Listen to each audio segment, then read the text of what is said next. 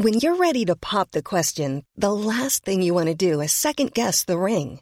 At BlueNile.com, you can design a one-of-a-kind ring with the ease and convenience of shopping online. Choose your diamond and setting. When you find the one, you'll get it delivered right to your door. Go to BlueNile.com and use promo code LISTEN to get $50 off your purchase of $500 or more. That's code LISTEN at BlueNile.com for $50 off your purchase.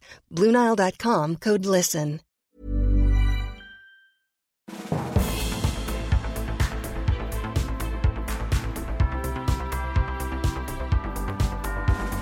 Hello and welcome to the Political Party. Today's guest is Angus Robertson, the former leader of the SNP in Westminster and someone who's bidding to be the SNP candidate for Edinburgh Central in next year's Holyrood elections. I've had Angus on the show before. He's one of the best guests I've had on, so it was a delight to get him back on because there's so much to talk about. Even in the short time since I last spoke to Angus, it feels as if though, as he puts it in this interview, the tectonic plates are shifting. Now, that doesn't mean that tectonic plates can't shift back, forth, and, well, I'm not a geologist. I guess they can move in both directions, some of them. My point is, I suppose, regarding Scottish independence, that you will have seen a consistent lead in favour of Scotland leaving the Union amongst those polled in Scotland. So it's really interesting to talk to Angus about this, not just because he's one of the SNP's brightest stars, but also because he's been doing so much work with a think tank that he set up after he lost in 2017. And we talk about that and just how much of a surprise that was, not just for all of us, but for him as well. But Progress Scotland is a think tank that he founded to understand the undercurrents of these opinions and what is it that people who voted no to leaving the UK last time need to hear in order to vote yes or leave or whatever the option is next time. How do you get people who were anti-independence to become pro-independence? So it's a fascinating conversation that talks about that and about how his think tank works and about the sorts of questions they ask and the sorts of things they're trying to find out. And he breaks down some of those stats bias by age group, and that's all fascinating. But also, with Angus, he's just such a brilliant talker anyway. So we talk about what he's been up to since 2017. You know, the guy was one of the stars of the House of Commons. Prime Minister's questions, really during the Corbyn years, Angus was the unofficial leader of the opposition. He was able to do so much with the two questions that he got every Wednesday. So we talk about that. We talk about a whole range of things. All the things you would expect me to talk about with Angus. How is the next, if there is a next referendum, how is it different from the last one? What will they do differently? And of course, as you may gather, particularly if you've read my book, which is still available to buy, about the tone of it and about whether next time things... It's such a...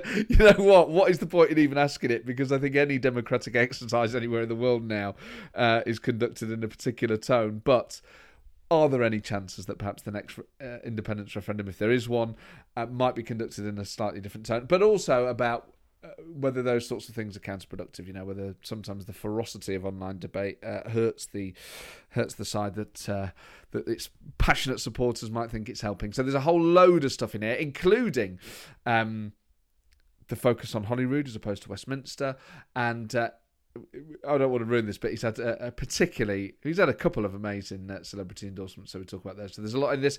And as a bonus, you don't just get Angus Robertson, you get his wife Jennifer.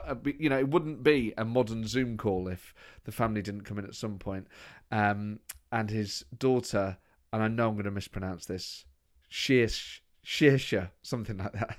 It's written in Gaelic. It's quite hard to pronounce. But anyway, this is brilliant. And I know a couple of the recent ones have been a bit longer, but sometimes I think if the conversation's really good, I'm not just going to artificially cut it off at an hour. And it's not that I'm deliberately trying to overrun, but I think if I'm really enjoying it, and I realise I'm abusing my guests' good nature by keeping them longer than I promised I would, but sometimes I think, I haven't quite got round to asking that. And with this, there was still that, but I thought it was still kind of flowing, so it runs a little long. But I always think, well, if I'm really enjoying this and I'm engrossed, at least one of you listening will be. So there you go. For the one person that wants to hear extra long political chats, this is for you. Don't forget, you can email the show, politicalpartypodcast@gmail.com. Thank you for all of you, those of you that have been doing that, particularly not just about the podcast, but about Spitting Image and about the book. It's very, very kind of you. But for now, I will leave you with Angus Robertson. I began by asking Angus about that sudden change that happens in politics, where he goes from being not just an MP, but, as I say, one of the brightest stars in Parliament, a fixture at Prime Minister's Questions, to then all of a sudden losing in 2017. So I began by asking him whether the result in 2017 took him by surprise.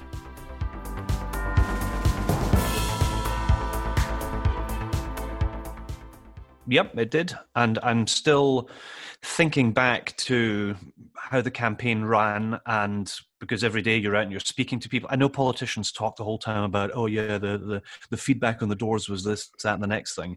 But I am telling the God's honest truth that the whole way through that whole campaign, there was not a single canvassing session that we were behind. Wow. And well, that tells you a number of things. It could have been a last minute thing. People were perhaps not being entirely direct about their intentions, he says euphemistically. It's not like I lost by 22 votes. Something was happening, and it was the washback from the Brexit referendum, where people who, in some parts of what is still a coastal constituency, have a very strong fishing community, dislike of the European Common Fisheries Policy. So in some of these places which were very strongly SNP voting, people decided not to vote SNP in that election. And I just got caught up in the wash. And you can choose to take these things very personally or not. Obviously, if you're in politics, you love politics. If suddenly you're not in it, that's a loss. It's like losing an arm or a leg. But you have a choice to make about how you then use that circumstance and decide whether you're going to carry on, do something different. And I've done a bit of both.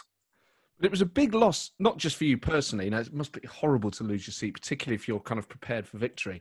But it was a loss for the party as well. It would be like Scotland losing Andy Robertson in the run-up to the Serbia game. You were the kind of the star performer in the Commons, and it was the first time I've ever been ever been compared with my namesake, at least in surname terms. Well, that's kind, but nobody is irreplaceable, and by people moving on, the other people can then shine, and other people are pick up the ball and run with it. And as we know, things have changed in ways that are scarce imaginable, even 2 or 3 years ago. And that is one of the things that I've been doing since then, which is I set up a research organisation called Progress Scotland to try and understand people who are not yet there or are getting there, as in they are people who either voted no in 2014 or were unconvinced in 2014 and are now somewhere else. And we do more research than anybody else does in this area. It's not a standard polling exercise. We don't, for example, ask the yes-no question. We had a poll this week, Ipsos Mori, independent support at 58%, the highest ever. We had a poll that came out and we released in 4 days preceding that, explaining where people were in terms of the movement. Very few people go from no, yes, remain, leave, when it's a straight question on a big issue. People tend to move and their thinking evolves. And what we're trying to do, we poll with Survations. It's professionally done. It's I know you get a lot of flack if you have an avowed political identity, which of course I do, and I'm trying to understand this from the perspective of, well, what do we need to learn to do more of or less of to help give people assurance, reassurance, and so on. So we're able to learn a lot of really interesting things about what's changing. And if people haven't realized this, the changes, the tectonic plates are really moving in Scotland at the moment. And the number of people who are saying, I never, ever imagined that I thought I would be thinking what I am now, goes a long way to explaining why it's now 10 opinion polls with a yes majority. And if you look at it by age group, I've got some of the numbers in front of me. They're just eye-popping. Amongst 16 to 24-year-olds, 79% of that age group are pro-yes. And it's a majority in every single age cohort until you get to 65 plus. The other thing that hasn't been much noted yet is it's now every single strata of society. It's AB, it's C1, it's C2, it's DE, majority in all of them. And obviously there's a lot of other groups where there's been movement. EU citizens, for example, would now overwhelmingly majority yes. And there would be a growing phenomenon of people who've moved to Scotland from elsewhere in the UK. Previously were a very difficult group to persuade. Very significant growth there as well. So the world is changing. It is. Just before we come on to that, because the stats are fascinating, and I really want to get into those. The name of the organisation is interesting. Progress has certain connotations to people like me who were part of the Blairite wing of the Labour Party. Was that a brand perhaps chosen with a view to positioning yourself? Did I choose to emulate Matt Ford and New Labour? I can confirm exclusively on your podcast, no, and there's no insult intended there at all. I view Scottish self-determination, Scottish independence as being progress, as being progressive. We are empowering. We would be able to make decisions for ourselves, and we'd be able to make better decisions. So that's it. It's pretty simple. It's nothing more than that. I wasn't actually thinking about any other political party or political movement or excellent comedian and podcast presenter. Anyway, move on. So on the stats then, and it is interesting that age difference, once you hit 65, you're more likely to be in favour of staying in the union at the moment. Is that because, and I know I must have asked you this before, but is that because you think that is a particular generation of a set of values that are ageing and those values basically stay with them? Or is it that as you get older, you're more likely to look favourably on membership of something like the UK? So how do the numbers go in the age groups immediately below the 65s? Does it taper off as it gets older? Support for independence? Yeah, I mean, so we start 16 to 24, 79%, 25 to 34-year-olds, 68%, 35 to 44, 70%, 45 to 54, 55%, 55 to 64, 57%. And then you get to 65. It's not broken down older than 75. In terms of how you can explain that, I think there's a number of things, one of which might not come instantly to mind, which is how do different age cohorts consume news and information? Okay. And I think there's definitely something about information and how people are learning about changes in society, and I think that's one of the reasons why it's had this more profound impact amongst younger voters, who, as we know, get their news and information from different sources than their grandparents do. In terms of this particular age, and I came under flack for this a few weeks ago, where I was pointing out, just very actuarially and not being happy-clappy about this at all, but literally there are 50,000 voters who come on to the electoral roll in Scotland every year, and there are 50,000 who depart. And that change, so that's me being polite about younger people being able to vote and older people passing away, that in itself is having a profound impact below the radar screen, because it's below the margin of error. Year on year, an overwhelming cohort of people coming in as yes supporters, and then from a cohort that's overwhelmingly opposed, no longer being with us. Now, for the avoidance of doubt, I do not wish for anybody to be passing away in any circumstances, least of all for a political purpose. I'm just making an observation about the fact that electorates change. They change here, they change everywhere else. And this is one of the factors which is leading to the changes that have been ongoing. So some of it has been happening slow and in a way that is perhaps not noticeable month to month, year to year. Now there's almost this sense that there is a tectonic plate that has moved. And one area that I'm very interested to understand more of, and I don't have the answer to this, so I'm just putting this out there, this is perhaps some of the next work that we'll be doing in Progress Scotland, is what is the sort of peer impact of people saying to one another, do you know what? I've now had it. I'm pro-European. I voted Remain. I voted No in 2014, but now I've had it. And there was a very interesting contribution by an English student on BBC Question Time last week, who said that he had arrived in Edinburgh, that most of his new Scottish friends were pro-independence, that he had not. He would have been, pro-union in his own words, when he arrived. And now he just explained, and for any Scottish viewers who are watching it, yeah, totally. He was explaining how he had learned why it is that so many of us feel it would just be infinitely better for us to be independent than not. So there's definitely things happening here. And when I watch Network UK News, and I watch, because there's so much obviously on at the moment with the pandemic, and but there are other politics on, the United States politics on here as well, in a slightly different form. But there's definitely something happening at the moment, and obviously Boris Johnson, by omission or commission, is a significant part of that, and having an impact on. I think he's an accelerant. He's speeding up people coming to this conclusion.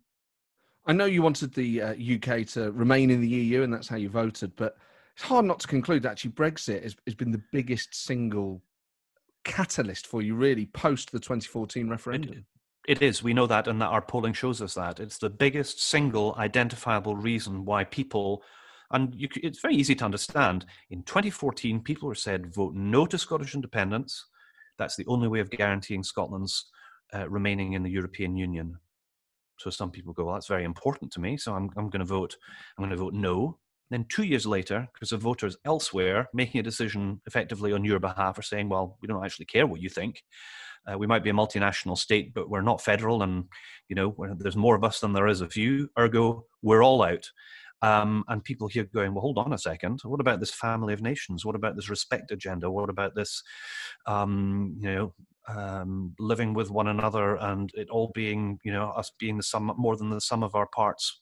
Well, it's rubbish. It's so not true. Isn't it something slightly more distinct than that? It's not necessarily that people in 2014 voted with the EU in mind. It's that because so many people just presumed that the Brexit referendum we were going to remain. I did, and so many other people did. Isn't it more that the Brexit outcome has really made people in Scotland, with this ongoing independence debate, reassess the values of the UK as they perceive it? Yeah, and there's very much a sense that the values of the UK, as people, however people might have seen them, they have definitely changed. But do you think they have? I mean, Brexit was held up a mirror, didn't it? Like, it's not as if Britain all of a sudden changed on the 26th of June, 2016. I don't know. I think it may have been something that you would recognise from certain tabloid newspapers, but I never thought that was a kind of...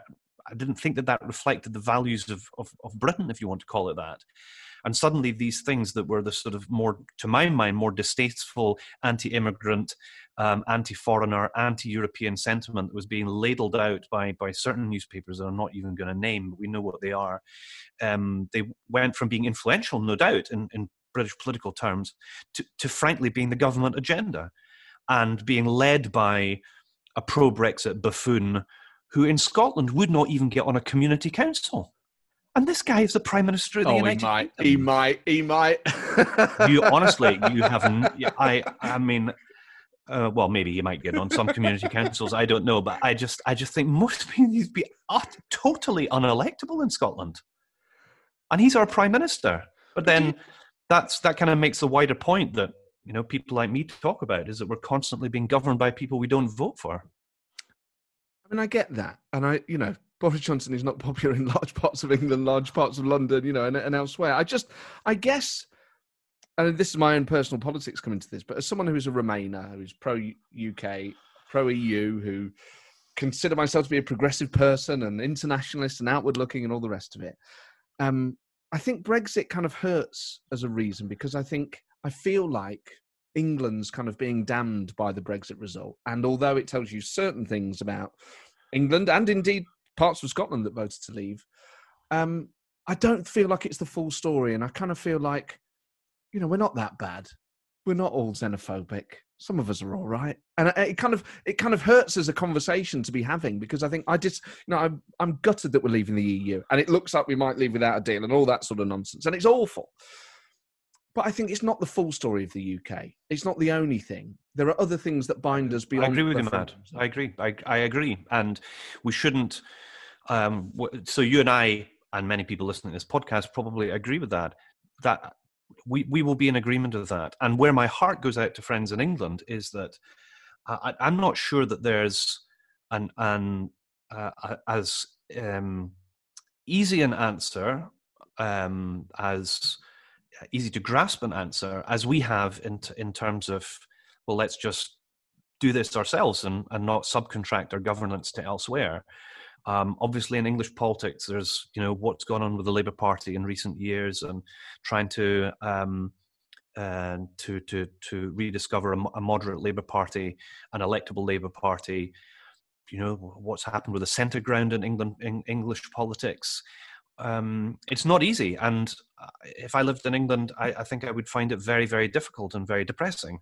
But I don't want to counsel despair. You have to anybody listening to this podcast and in England that's wanting to go and go into politics and change the world and make the country a better place. You are really needed. So please do it. And would strongly encourage, do not give up hope. Have to believe things will be better. For us, we have this alternative that we can embrace sooner rather than later, as it now looks, and I find that immensely exciting. I suppose in a way Brexit is a kind of gift isn't quite the right word, but it's an opportunity for you, because in a way, in 2014, independence was seen as the kind of risky move, but you can now say, look, if it's a no-deal Brexit, the balance of risk has changed. Yeah, there is no status quo. The status quo that was a known quantity in 2014, vote for the continuance of the United Kingdom, that's in the European Union, and this is how it works, and these are the checks and balances, that's not there anymore. So what is riskier? The risk of being in charge and being able to make decisions which on balance are probably going to be better than those that are made on your behalf by people who don't share your values and your priorities.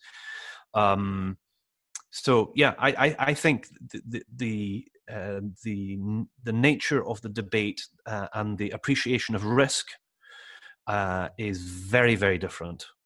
And I think for some societal groups, take, for example, so I'm speaking to you from the middle of Edinburgh, a big financial centre with quite a lot of people who've come from elsewhere in the UK, brackets mostly from England, live here. Incidentally, that's me too. I know I probably don't sound it, but I'm a Londoner by birth.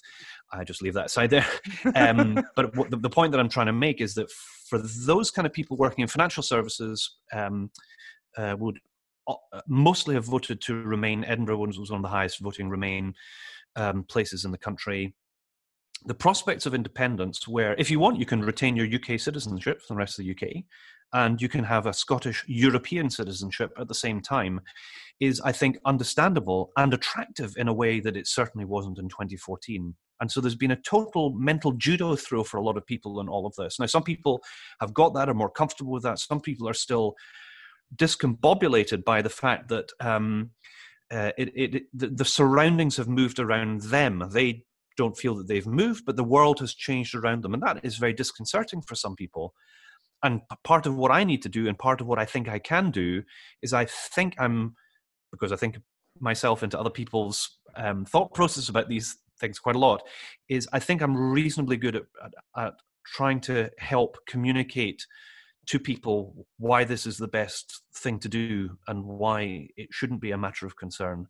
And that's one of the things that I'm really excited about in the next phase as we move towards India Ref 2, which will come, I think, after the next Scottish Parliament elections next year. So whereas Brexit presents sort of opportunities to redefine Scottish independence, perhaps in terms of values, as opposed to what the perceived values are of the current UK government, doesn't it also present a kind of case study for why leaving unions can be really tricky? And people might look at Brexit and go, this has been really hard to figure out. Isn't Scottish independence going to follow the same playbook where you go through this painful divorce and then you're left with a bill, and actually in the immediate aftermath, economically, it's really difficult? Well, all of this needs to be weighed up with the challenges and difficulties and downsides of doing nothing. So my point really is doing nothing is not an option. And we're at a fork in the road.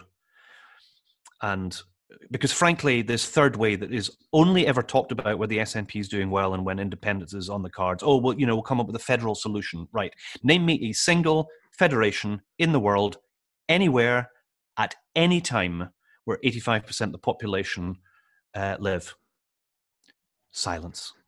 There is not one. Oh, sorry, there was one. It was called the Federation of Serbia and Montenegro. And how long did that last? Not very long. There is not that as a workable, realistic, practicable solution. So we're at a fork in the road. We stay where we are. We moan. We're unhappy. We blame others for making bad decisions. Or we choose a path which involves change, but it involves tremendous opportunities. So just as a what for? Again, I make the point, I'm sitting in the middle of Edinburgh.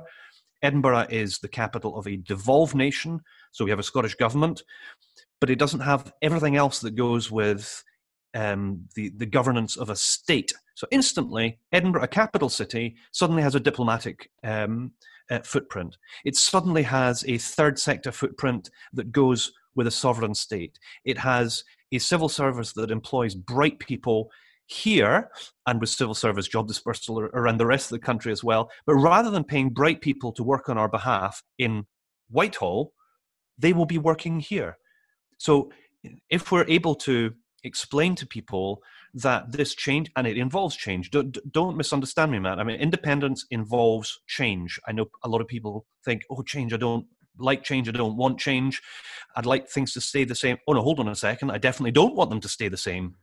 And that's kind of where we are. So we have to, we doing nothing is not an option. So either we're going to move through these changes, and some of them will take longer than I would like, and some of them will involve difficult decisions. I am not blithely going to write on the side of a bus, some nonsense, as we saw during the European referendum. And I think, just as a side note to all of this, I think one of the big differences for us with the next independence referendum to the last one is I think there is going to be a lot more nuance, and there certainly should be. We all went in with the best of intentions in 2014, and I was a part of that as much as anybody else. And we were trying to paint the upside and the sunny uplands, and people just won't believe that there's only upsides to any proposition. And I think one of the differences for me is to acknowledge that there is change, that some of it will take time, that some of it will cost, but that is as of nothing compared to doing nothing. And I think for people who are in that in-between, open-minded, undecided group, which is about 20% of the Scottish electorate, I think that is a profoundly more attractive proposition. You're appealing to people's intelligence. They will work out if the balance is right for them.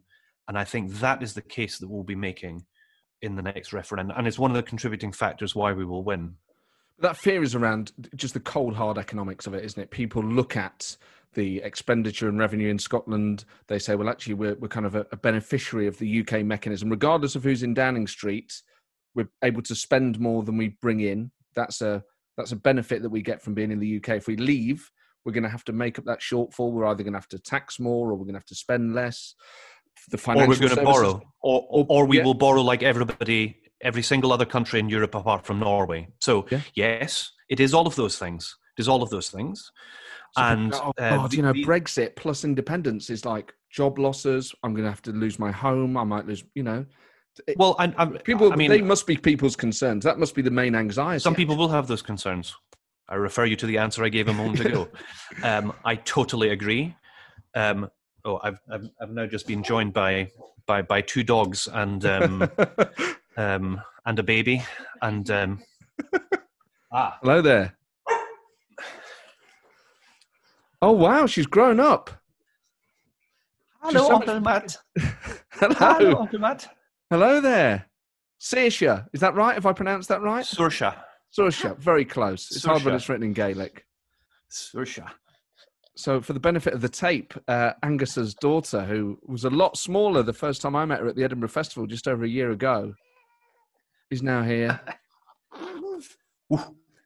Don't you want to wait till she's old enough to vote till you have the next referendum? Give it another kind of 15 years. Has this happened, just before we come back to the point, has this happened quite a lot for you during lockdown? A sort of family life intruded on Zooms and things? It's lockdown has been great for the opportunity. Well, not an opportunity, being forced to be in the house and be around. And my wife Jennifer and I have had to work out how can we do childcare and make that work. She has a busy work agenda. I've got a whole lot of things on, and that's a challenge. Of course, it is. But before lockdown, we were moaning about how we weren't spending enough time with baby daughter. So I'd far rather have time and spend it with her and see her growing up. She's great fun. So yeah. Because I think for a lot of people, this period, I think it's been hardest for people with young children, having to homeschool and stuff, and be in the house together anyway can be stressful, but with a young child. But it sounds like you've managed it very well. Well, you have times when it's more challenging than other times, of course. But I'm super lucky. Jen's mum is unbelievably helpful, and has saved our bacon a lot. And like you say, there's lots of people who've been in lockdown circumstances which are infinitely more challenging and difficult, and people are on their own, people with health conditions, people who have concerns about what might happen if they get ill, and I've not felt that personally at all. So just very cognizant of being in a fortunate position compared to other people. Sorry, I know that's sounding very heavy, but that's... No, I think that's right. No, I think that's... I think anyone who's been able to get through it, is a very positive thing. But so we just talk about, the potential downsides of a pro-independence vote and what might immediately follow. I mean, do you worry then? Because these are the things if there is going to be a second independence referendum, these are the things that people on the UK side, whatever it's called next time, are going to say. And then that may well be a referendum campaign run by Dominic Cummings, who has a track record of winning, referendums, sometimes in difficult circumstances.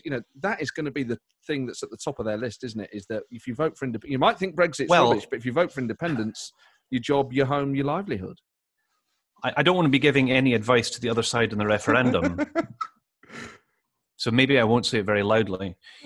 If they run the same referendum campaign that they did last time just by turning up the volume, they're definitely going to lose.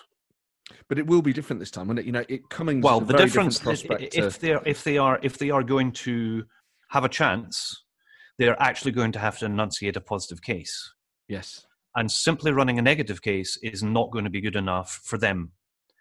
The difficulty for them is, rolling out a Billy Britain Better Together Mark II thing has absolutely zero chance, in my estimation. The case for yes is going to be more developed and more nuanced, and a number of things have fundamentally changed on Europe, on the economy, on governance, and so on. And we have seen government since 2014, how they have acted in relation to Scotland, other devolved administration, and we're now seeing it within England as well, where the COVID experience for people in the north of England in particular, people are just saying we've had enough of this nonsense, and quite right too. Right? You see people like Andy Burnham and colleagues in Liverpool and all the rest. I just think go for it. Because the metropolitan arrogance that has existed for far too long of viewing, the restless natives in Yorkshire or Scotland or wherever it is, just as a problem to be managed. Well, we will be long gone, but unless people can have some bright thoughts about how they can reinvigorate England and the different regions and the rest of it, it's in trouble. Right, somebody's saying hello to you here. Yes. Yeah, right. You're live on TV. Hi. Hi, Jen. How are you doing? I've got a better answer for you than that. But go on. Well, the vow they've Yes. obviously just, that has just completely decimated trust. And Brexit, all the things that they said was going to happen, if a yes vote happened, that was their worst possible scenario, has actually happened because of Brexit already. So, but things can always get worse. But they can always get better, Matt. Oh, I know. I always thought you were a glass half full kind of guy as well. I am. But I think I'm also a pragmatist. But doesn't that actually kind of reveals what some people's attitude will be? Is that yes, I think a no deal Brexit is bad, but there's a potential for this to make it worse and not better. That will be an anxiety of a portion of the public. Yes, of course it will. And, this is not the first time that you and I have had this conversation. So, I think it's the most sober we've been, actually, when we've had it. I don't think you're taking the fifth on that. I don't think I'm getting any secrets away that what you're enunciating are pretty close to the views and the concerns that you have.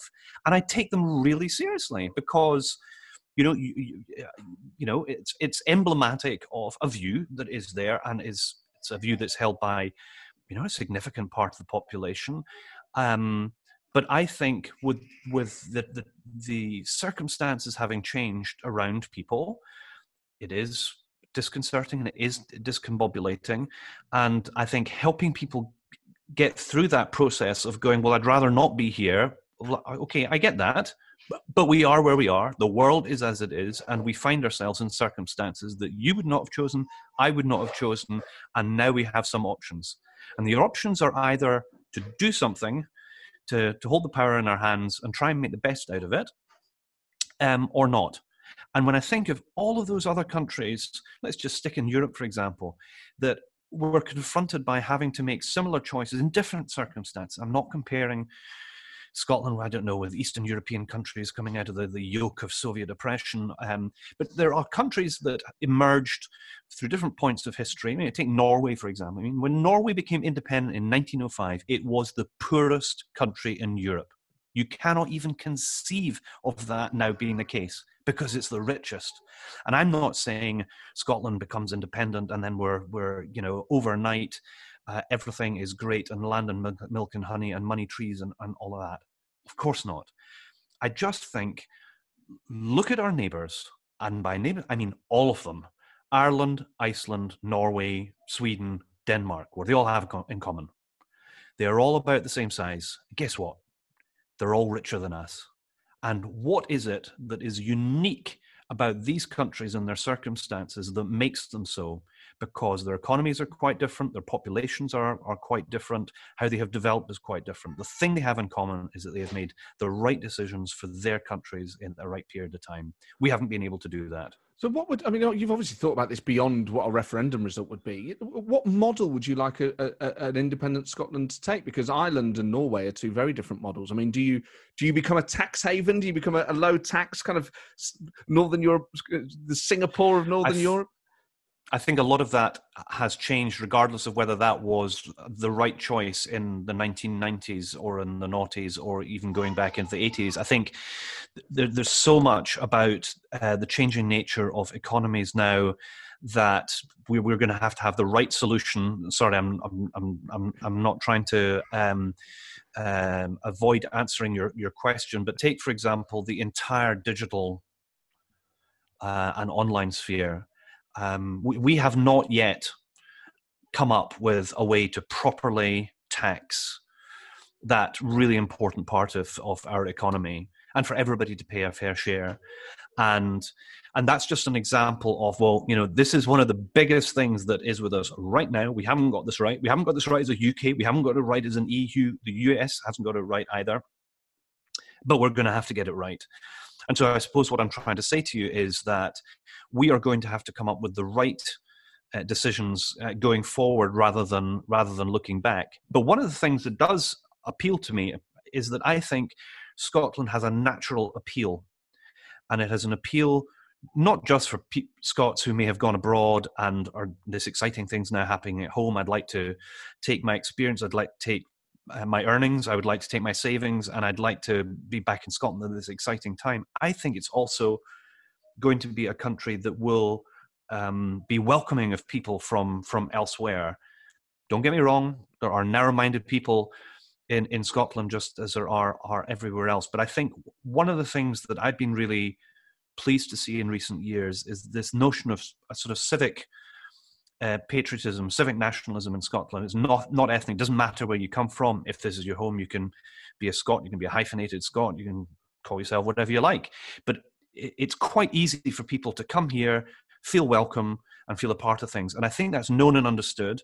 And I think if we are able to develop the economy in certain ways that is providing the industries of the future with a potential home, I think Scotland can be not aping Ireland or Norway or Iceland, but because we are the size that we are, best placed to be able to make the right decisions about the economic opportunities of the future. I take the point you make about the kind of civic identity.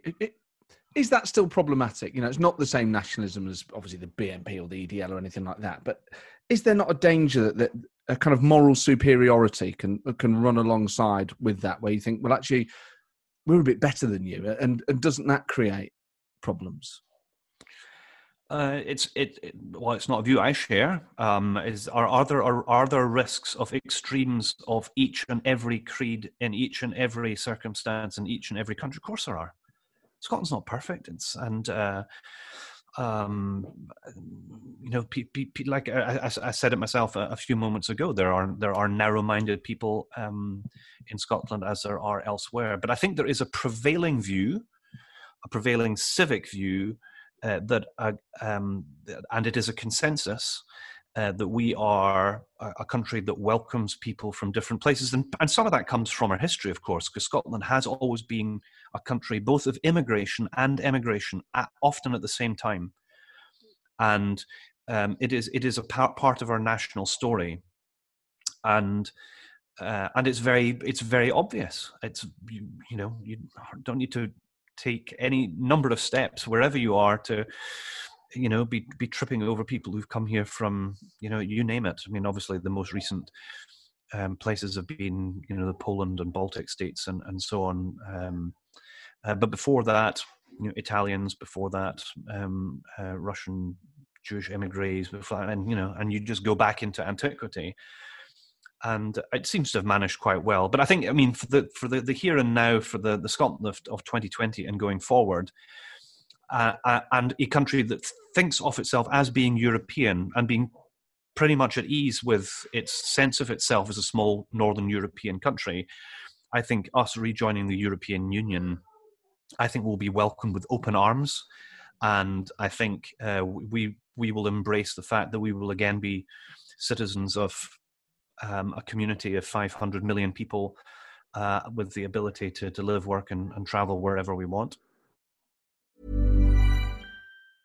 Jewelry isn't a gift you give just once. It's a way to remind your loved one of a beautiful moment every time they see it. Blue Nile can help you find the gift that says how you feel and says it beautifully, with expert guidance and a wide assortment of jewelry of the highest quality at the best price. Go to BlueNile.com and experience the convenience of shopping Blue Nile, the original online jeweler since 1999. That's BlueNile.com to find the perfect jewelry gift for any occasion. BlueNile.com. Quality sleep is essential. That's why the Sleep Number Smart Bed is designed for your ever-evolving sleep needs. Need a bed that's firmer or softer on either side? Helps you sleep at a comfortable temperature? Sleep Number Smart Beds let you individualize your comfort, so you sleep better together. J.D. Power ranks Sleep Number number 1 in customer satisfaction with mattresses purchased in-store. And now, save 50% on the Sleep Number Limited Edition Smart Bed for a limited time. For J.D. Power 2023 award information, visit jdpower.com/awards. Only at a Sleep Number store or sleepnumber.com. Let's say that there's an independence referendum soon and you win it, and then at some point you have another referendum to join the EU as an independent Scotland. Isn't that, it's easy to look at the EU referendum here and go, well, of course Scotland would vote to join the EU. It's a dead cert. It's not exactly certain, is it? Even if I was a betting man, I would put money on it. The debate about rejoining as an independent member state might throw up all other new debates that people might, you might end up with a hard border with England, which I understand might be attractive to some people, but I think to most people they go, oh God, actually, EU membership means something different as an independent member state than it did as part of the UK. Well, to answer your first question, it is one of the questions that we ask in Progress Scotland, and the Survation poll that we carried out at the end of September, beginning of October. This was one of the questions that we asked, whether an independent Scotland should be a full member of the European Union, and taking out people who don't have an opinion on it, the answer is 67%. Yes, but what I mean is, but when you get there, it's a different debate, isn't it? Yeah, I get the point. I get, of course, that as you proceed down the road, some people might be less happy, some people might be more happy about how that develops. But 62% of people here voted to remain in the European Union. That has gone up to 67% wanting Scotland to be a member state of the European Union. The UK is effectively putting up borders with Ireland. There things are being built at ports in the southwest of Scotland to deal with traffic from another part of the United Kingdom into Great Britain. I wish that weren't the case, but this is a consequence, and people have to realise this. Others have made a decision that has consequences. So then what would your relationship be? Let's say Scotland is independent. How then do you see the future relationship between Scotland and the rest of the UK? People talk about a kind of, what is it, like a Council of the Isles or something similar to that. What would that be, and how would that work? Well, firstly, we don't need to reinvent the wheel, because there is a Council of the Isles. It exists. Its secretariat is in Edinburgh. That brings together the UK government, the government of the Irish Republic, the four devolved administrations, and the islands, Channel Island, Isle of Man, and so on. So something exists. It's not as well developed as it could be. How do we know that it's not as well developed as it could be? Well, let's look at our Nordic neighbours, because they've had something for quite a long time called the Nordic Council, and that works quite well for them. And they coordinate with one another. As we know, some of them are in the EU, some of them are not. Some of them are NATO, some of them are not. But they have the Nordic Council, which brings together where they pool their interests in there. And I'm really in favour of that as being a runner, but it takes others to realise that they also should take such a thing seriously. And if there is to be a problem, and I hope there isn't, it is the inability of decision makers in London to realise that in Europe there are only two kinds of countries, and those are either one, smaller sized countries, or B, countries who haven't realised that they're also a lot smaller than they think they are. And decision makers in London still are, to my mind, far too haughty about how important they think they are in relation to other countries. And perhaps it will take losing a third of the landmass of the United Kingdom and the wealth that Scotland has, and its geostrategic location, which is very important for defence and security. And all of these things matter to the rest of the UK. Of course. And I understand that. That's one of the reasons why I'm more of an optimist about being able to have genuinely a proper grown-up relationship. But it's only going to be taken seriously when we are serious interlocutors. And if you look at how the UK government treats the Scottish government the whole time, I mean, they're now even trying to claw back powers through this internal market bill. I mean, this is it's just another example of how the attitude that there is not conducive to us feeling that it's worth staying. Someone said there was a mutual, not a mutual attitude, perhaps between the Scottish government and the UK government, that perhaps they're both not necessarily governing with kind of unity in mind all of the time. Well, there's another more interesting description, which is about mutual solitude, which I think was first coined in relation to French and English-speaking Canada. And I mean, I know there are some people who in UK network broadcasting work incredibly hard to try and balance something which it's going to be impossible to keep everybody happy and have the nations and regions of the UK balanced in terms of how we see ourselves in a UK media context. But I don't know. I listen to network radio and watch network telly sometimes, and I think, my goodness, even on programs which are better than others, and think things are so out of whack.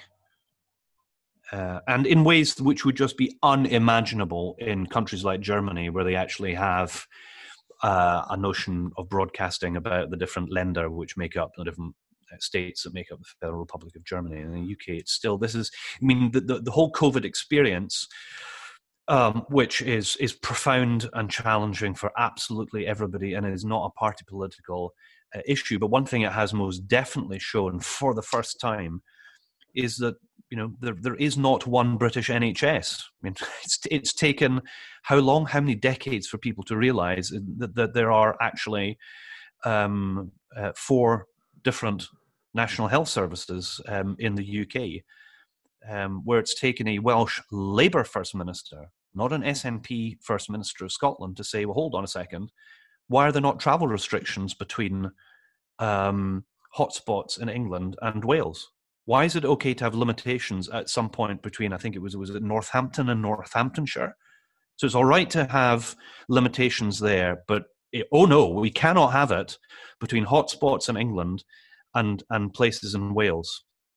So the inability of some people just to think themselves into the mind of a Welsh First Minister or a Mayor of Manchester or a First Minister of Scotland.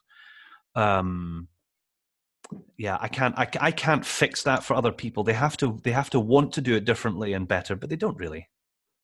They're too important for that in their own heads.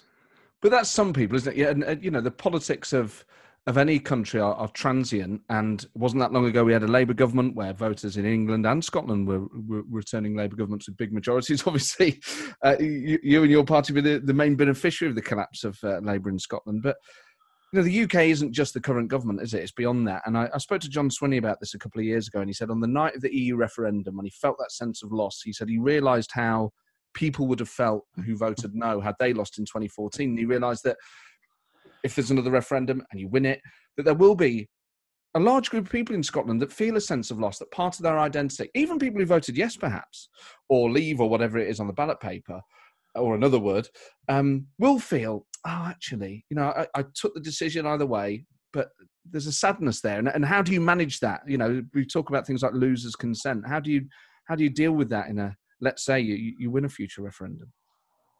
You can't see this in a podcast, but I've just spent the whole time whilst you were asking that question nodding vigorously. I totally agree with what you're saying. And maybe that's a byproduct of the fact that I've spent the last, 2 and a bit years in doing this research and polling, thinking myself into other people's thoughts. I don't think I'm getting the front door there, by the way. That was a doorbell. It sounded like a ghost. That is an old doorbell.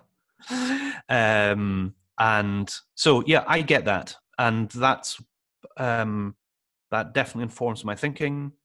And moving into another referendum situation, that will definitely inform any contribution that I have to make about that, the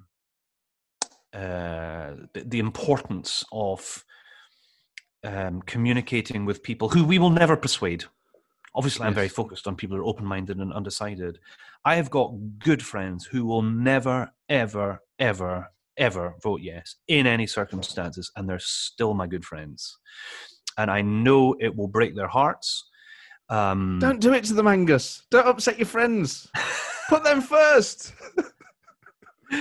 And now that we are a majority that want something else, we have to make sure that the new future that we build is one that they can realise is theirs as well, and that it will not be what they imagine it to be, and that onus is on us, and it will be to communicate but also to be empathetic about where people are coming from. I totally understand why this is important, and we want to get it right. We want Scotland to be the best country that it can be, and we are trying to do something in a democratic, peaceful, civic way. And this is not made any easier by people just saying, "Oh well, no, you can't decide. No, you can't have a referendum. No, it doesn't matter how you vote." And, just think that through for a second about what that actually is, because that's not a democracy.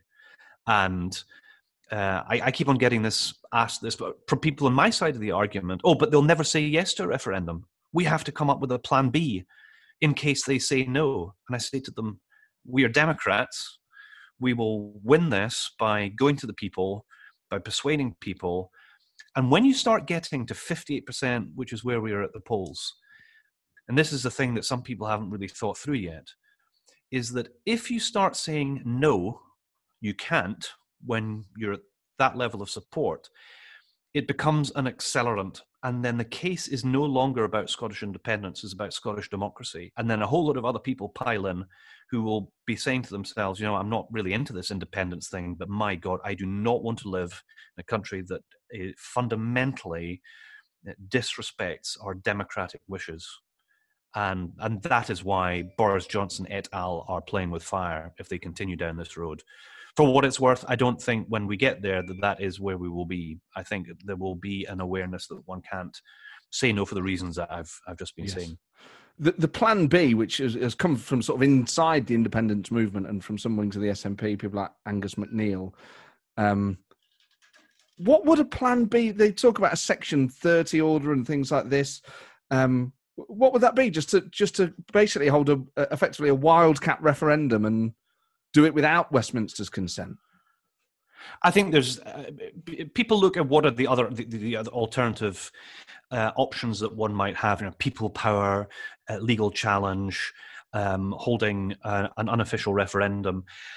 These are all things that people speak about and have spoken about, and it's right that one should consider all of these things. One of the things that I think is profoundly important to us, though, is legitimacy, consent, and the prospect of the result being made in a way that is respected by all sides domestically and crucially internationally. And I know, because I've had dealings with interlocutors on the continent, the level of understanding now for why Scotland should become independent is stratospheric compared to 2014. And I know, because it's been said to me often enough, if you guys vote for this, you will be very welcome. And so some of the things, and some of it was engineered in 2014 to give the sense of a cold shoulder and it's going to be problematic and all of that in relation to the rest of the EU. We've had repeated comments by Spanish foreign ministers saying that if this is agreed within the UK and it's part of a constitutional process, then of course they will respect that. We've had all kinds of people in the European Union saying if this is something that is voted through in a process that is agreed with the UK government, then of course it is something that will be. Now, these things matter because driving into a cul-de-sac, which is exactly what's happened in Catalonia, is the last place that we need to be. And I think we need to recognize the power that we've got, which is amazing to be where we're at in a consistently majority situation now in Scotland, is patience and maintaining, keeping the heat, as we would say, is going to be absolutely crucial for us in the next phases. So before a potential referendum, there's the Holyrood elections next year, and before that you are going through a selection process to become the SNP candidate for Edinburgh Central. How does it feel to kind of be going back to that? You've done it in the past to get elected elsewhere. Does it feel like, I don't know, how does it feel? Does it feel like sort of going back to square one in a weird way? It feels totally different because the rules are totally different about how you do it. When I first tried to get selected, and I ran in the 1999 Scottish Parliament elections, the first elections, that involved turning up to branch meetings and try and persuade 10 people in a in a freezing church hall that you were the right person, and then one or two of them would become delegates and go to the constituency and then would select you. So when I was selected as the SNP candidate for Murray, I was selected with, now let me get this right, 17 out of 21 delegate votes. And that's how it worked then. I literally went to jumble sales and I went to meetings, and I know who all the 21 were. And we've now moved through time to a party that is one member, one vote. So it's no longer a delegate system. And this is a good thing. You join a party, you should have a say. That's fine. That's great. But now we've gone into a situation where, because of COVID, because of GDPR, because of decisions that have been made, to a situation where prospective SNP candidates don't know who the membership is. That information is not given to us. At all? So we are only allowed to... Now, I have to explain how this works. Listeners can't see Matt Ford holding his head in two hands at the moment. This is a former party organiser. That's just unthinkable.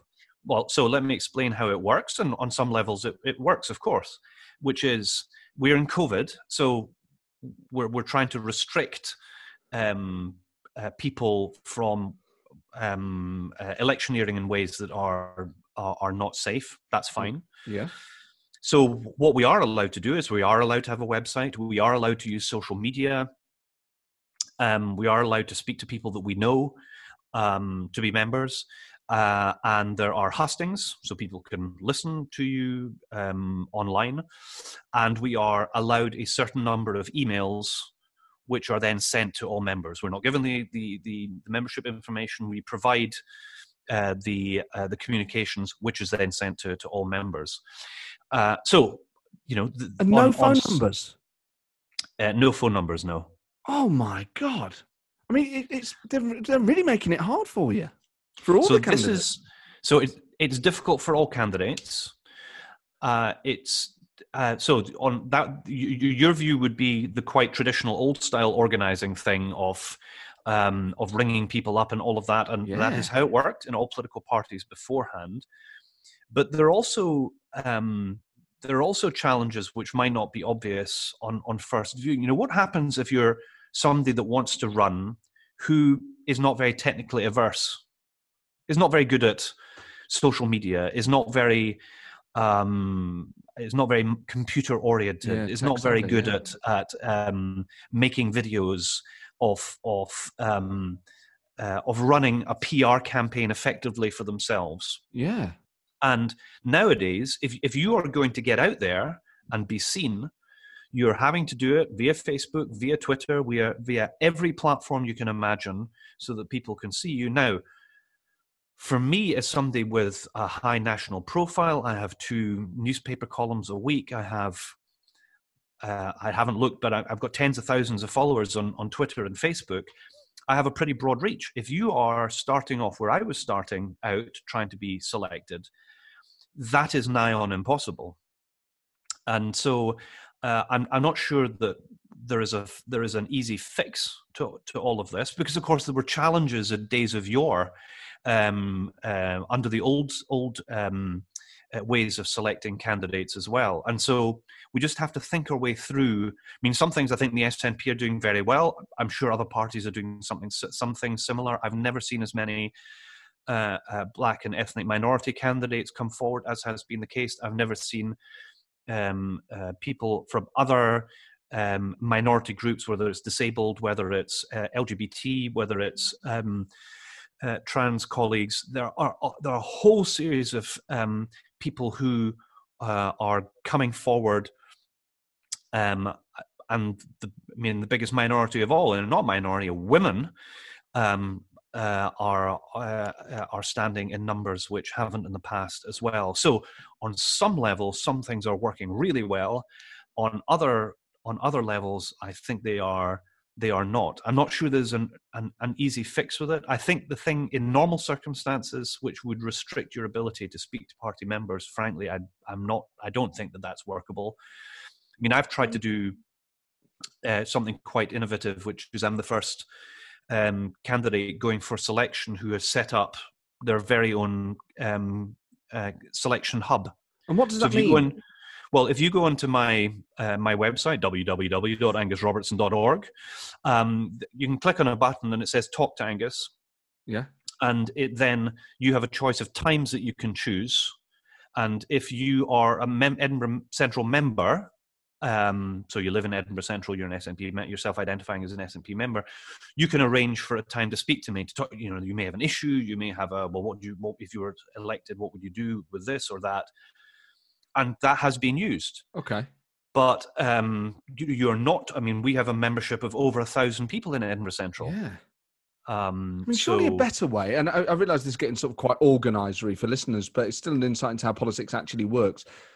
With GDPR and stuff like that, surely you could just say to members in, X constituency, and basically an opt-in or opt-out service on your email address and phone number being given to candidates, and then people could say, yeah, I'm happy for any candidate, because as a local member, I would want to be canvassed directly. I wouldn't be happy just with the general stuff, because I'd have questions for you. And that makes it. I would argue that by joining a political party, you are in effect asking to be informed, of course, about the workings of your local branch, about policy development, about candidacy selection, and so on. So some of this, I think, is down to interpretation, and some of it, I think, as all people who've been involved in politics know, as soon as membership lists are widely dispersed, there's all kinds of jiggery pokery that goes on, and that's a very difficult thing for a party headquarters in any political party to manage. So, I mean, there's swings and roundabouts in all of this, and I don't think there's an easy fix to some of this. I mean, one of the things that has come up in the SNP selections is the notion that some people say that you shouldn't be spending money in a selection contest. What? Which is odd, because how can you do it without spending money? Well, exactly. How can you run a selection campaign that doesn't involve an expenditure? Well, it involves no expenditure if you have no ambition to win. Yeah. That's one thing for sure. But your ability to communicate effectively with members at a time when you are restricted in how you can do it, you are pretty much left with the ability to advertise what you're doing, what you're saying, through social media. So that's the likes of Facebook advertising and so on. And the notion that you shouldn't be able to do that, I think, is for the birds. I think it's that is here to stay. That there is a case for spending limits. I'm very much in favour of that. Has complications, though, of course, because how does one, for example, take account of somebody who wants to be a candidate that's living in another country and has to fly back? I say that because I did that. So if you're going to eat up 90% of your allowance for spending in a selection contest because you're having to fly from here to there to speak at a meeting or whatever. Anyway, these are practicalities. Yeah. But these are some of the new normal, I imagine, because most political parties now, one member, one vote. And particularly when you are a political party that is successful, and we are now polling between 50 and 60%. So I think in European terms, we are probably the most successful political party in Europe. That what that brings with it is then a lot of people who want to run, a lot of people who want to take part, and that's a good thing. But I just think we have to make sure that we've got kind of 21st century solutions to how we do that, and that there's not unforeseen consequences for making decisions that might make that more difficult. So when you're the leader of the SNP, then, would you change these rules? I think that's what's known as a leading question.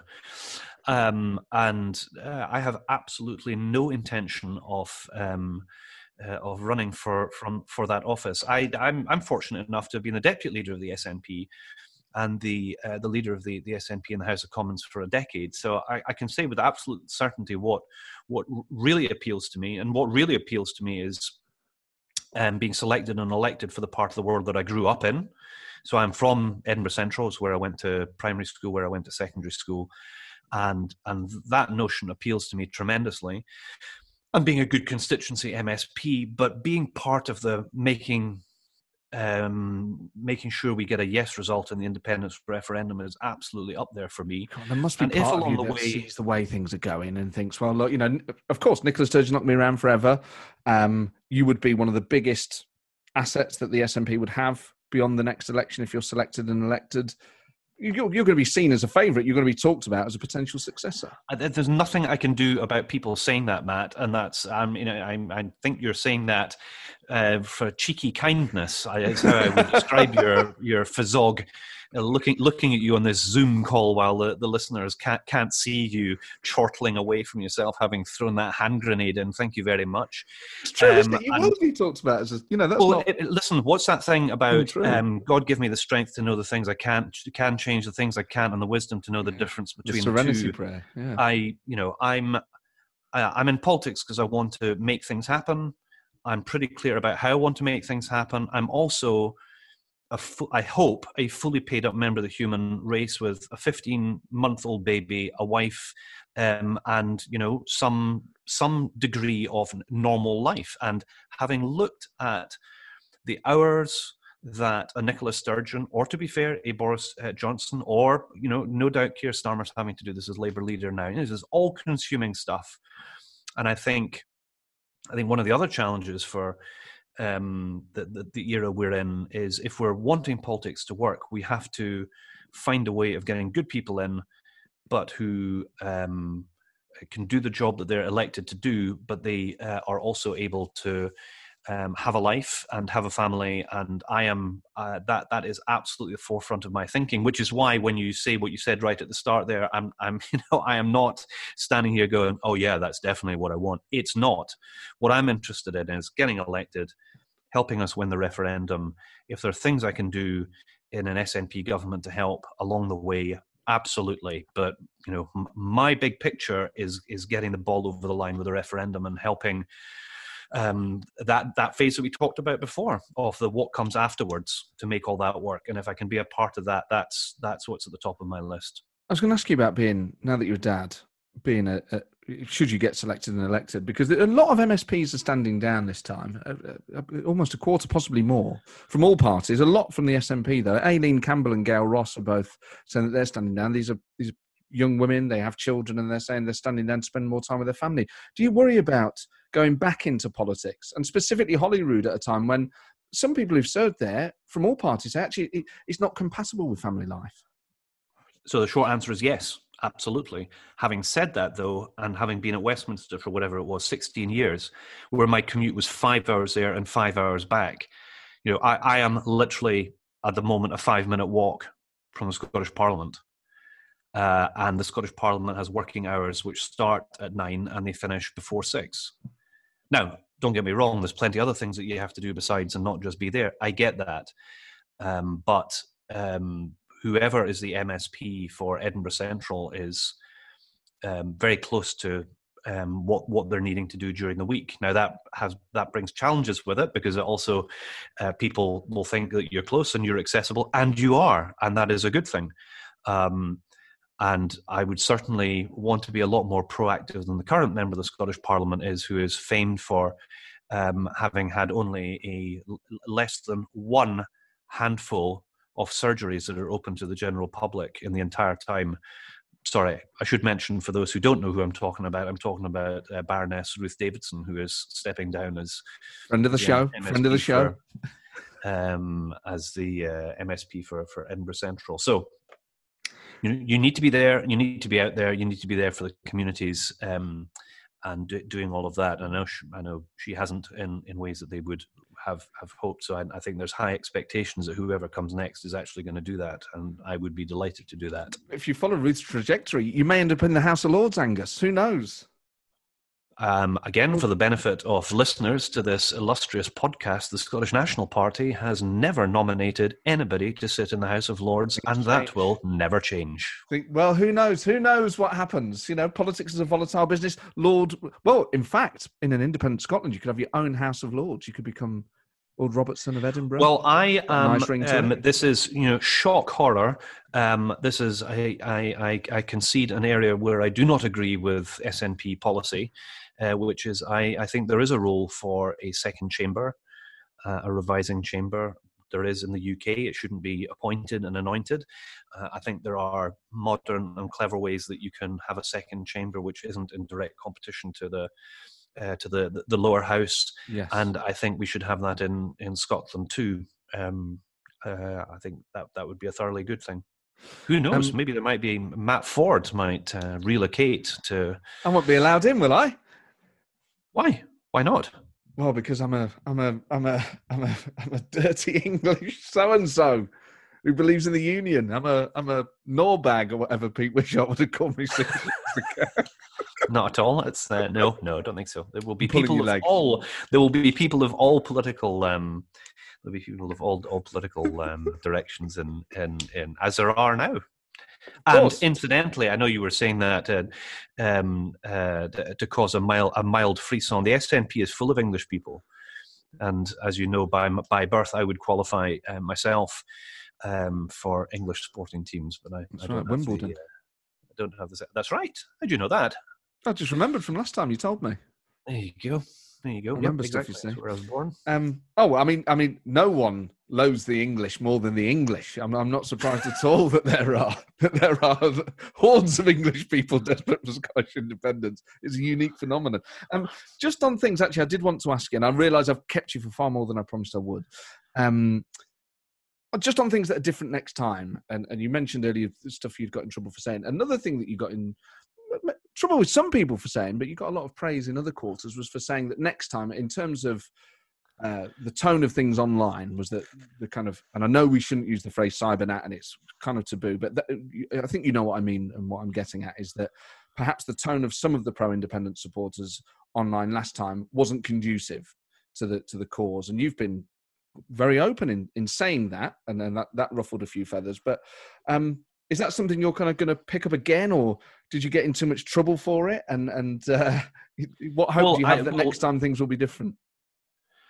Well, so this for people who haven't followed the ins and outs of this was off the back of an article that appeared in the Herald newspaper, which had the headline involved SNP declares war on cybernats, I think is what the newspaper headlined with. And if you read the article and read the quotes that I gave to the newspaper when I was being asked about the extremes of all political directions online, I was unequivocal in my condemnation of aggressive communications online of all political directions. But because of the headline of the newspaper, I got pelters for having a go at people quotes on my own side, which is not what I was. But just for the avoidance of doubt, I am profoundly unhappy by people on my own side or any others who see fit to spend time having a go aggressively at people from online. And I think that we are going to have to change that. And one of the things that I'm wanting to do, wearing my Progress Scotland hat, in the next round of research that we're going to do, is to try and to understand, by asking people who are in this open-minded, undecided group, what form of communication is most attractive. Is it being shouted at and lectured and told you were wrong, apologize, as opposed to really, welcome, good on you, thank you for thinking about what we are saying now. I respect the fact that you may have had a different view back then, but now it just seems pretty obvious to me that there are ways of communicating which are conducive to building empathy, rapport, a feeling of welcome, or of a space where you can trust somebody else to have a discussion about things which, as we've already touched upon, might be very personal and might be very profoundly hardwired into people's thinking. And I think what is invidious about how certain parts of the social media operate is that there are bad actors that are playing roles in this. This is very well understood, though I'm not talking about Scotland specifically here. This is what is happening around the world. And I think we just need to be alive to it. And I mean, it's not a surprise to me that the most extreme messages and aggressive attacks that happen online are by people who are using pseudonyms, and they won't even be upfront and honest about who they are. And lots of flags on all sides of the debate. Whenever I see an avatar with a flag, I think, oh God, whichever flag it is, whether it's Union Jack, St George's Cross, even EU, I just think, oh man. Even though I've seen pictures of you holding up flags. That's different. They were at sporting occasions. Oh, they were. It was all different because it was me and because it was something. No, but when it's on the avatar, it's the same with the rose. I think, oh no. No, I think we should not cede the symbols of our countries or our causes or, whatever it is, to the extremes of anything. Yes. And so I know the point you're making. I get it. But I'm, I know it winds some people up tremendously. And, I'm going to have to go away and have a look at my avatar after this. Well, you know what I mean? It's just, I know the point. I know the point that you're making. But on either side, even if it's people I agree with, I just think, oh man, just have your face. Yeah. And we all know who everyone is. That should be the law anyway, I think, on certain like social media platforms is you shouldn't be allowed to run anonymous accounts. That certainly not. Well, I think the other way of doing it is that for those of us who are lucky enough to have a blue tick, it's almost as if it's you're something special because you have a blue tick. I think that needs to be turned totally on its head. No, don't you take my blue tick away. Everybody should be able to be recognized for who they are. And then you just have a simple setting of saying, I only want to be hearing from verified users of Twitter or Facebook or whatever else. Looks so nice, doesn't it? Makes you feel cool, though, doesn't it? At this point, Matt Ford is lying back on the couch and he's sharing his innermost thoughts and feelings. I think this has become more about me than about you. Just on the contest, then, and I keep saying I've kept you for more time. You've got some amazing endorsements for this campaign in Edinburgh Central, including, I keep calling him Logan Roy because I've just been watching Succession, Brian Cox, not the astronomer, the Hollywood actor. Have you been watching Succession? Yeah, I've watched the whole of series 1 and I've watched the start of series 2, but I've still to finish that off. So yeah, he's great. I thought because you've got to have him on a video, surely, just going fuck off. That's like his catchphrase. I was waiting for it on the video. I was like, I hope it was going to go at the end. Endorse Angus Robertson. Fuck off. Yeah. That would have been a surprise if he sent me a video with that on it. It might not have worked as a campaign tool, perhaps. Yeah, no, I mean, I'm really lucky that whether it's Brian Cox or Ricky Ross or Charlie Reid from the Proclaimers who signed me up to the SNP 35 years ago, I'm really lucky that the people I've worked with who've played a big part in the sort of independence movement are supporting my campaign, and that's great. And to me, as importantly, are all the other people who you can see on my website and on my social media feed, who you may not have heard of, who you probably won't have heard of, who are grassroots members in Edinburgh who leaflet and canvass and are meeting goers or just supporters who are also saying that they support my campaign. And, all of that is important. Well, here's a selfish question, actually. If elected, would you be the MSP for the area that effectively covers the Edinburgh Festival? So on that note, yes. Do you think we'll have an Edinburgh Festival next year?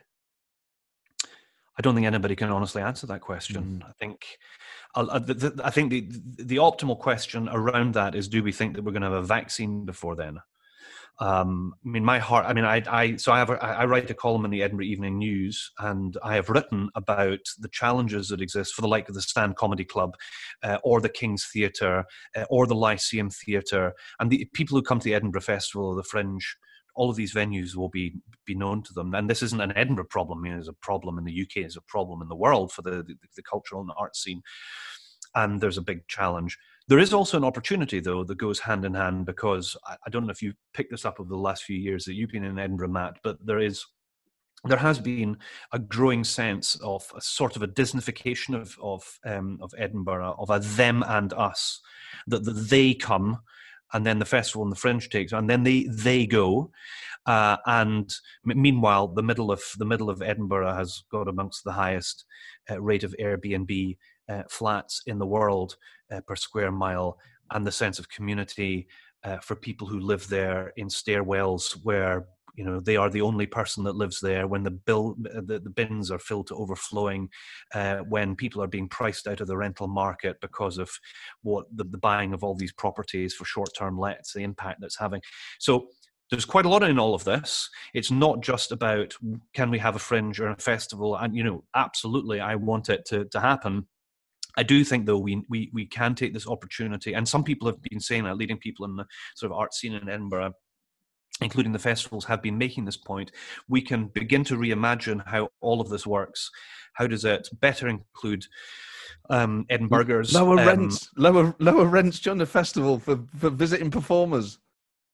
Costs a fortune. Easy declaring an interest. Oh, absolutely. But I think it's prohibitive for a lot of people who would, audiences in Edinburgh then, unable to see people because they can't afford to come and perform. It does cost a lot to stay there.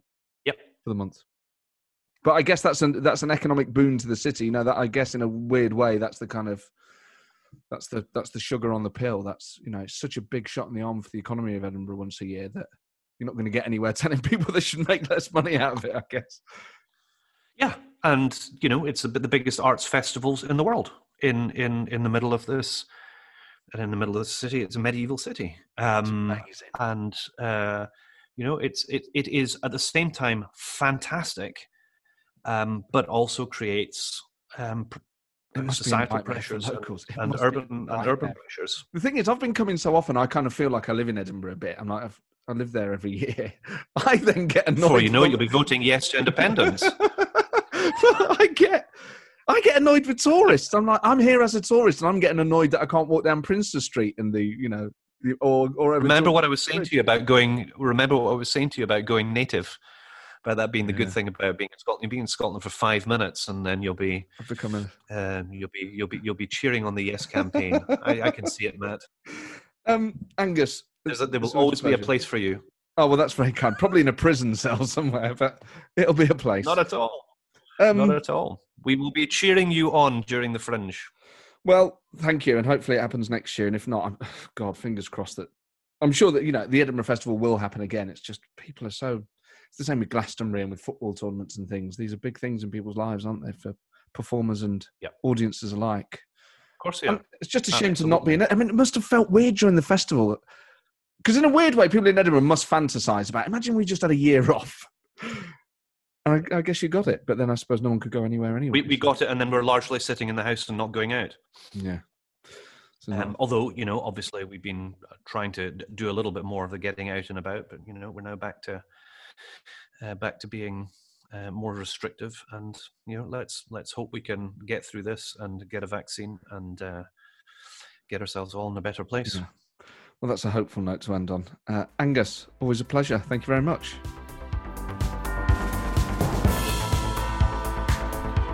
Well, there you go, Angus Robertson. Brilliant to get under the bonnet, really, and think about how you move people from one side of an argument to another, not just in terms of Scottish independence, but of any debate.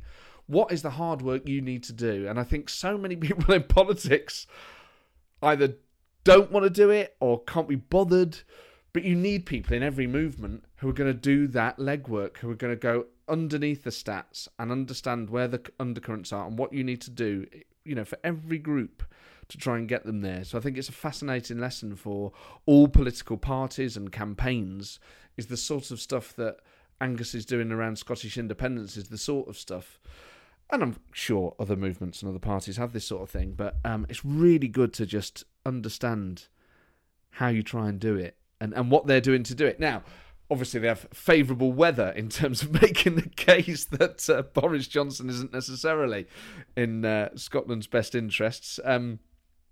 But it was a fascinating discussion, and that's what's great about having Angus on is, even though you can really disagree with someone about a really big issue, but that doesn't mean you can't have a really interesting, good-natured, good faith discussion about it. And of course, it's always good to talk about whiskey. So thank you so much for downloading this. As always, this is done. This is a labour of love, really. So it's always a pleasure that so many of you listen to it and enjoy it and leave wonderful iTunes reviews. And if you haven't done that yet, please just take a second out of your day, because it helps push the podcast up the charts and it helps other people find it. So that can be a good deed for the weekend. Well, there you go. Enjoy the weekend. This podcast's been long enough without me rambling on a load of rubbish at the end. So have a great weekend, and I'll see you next time. Ta-ra.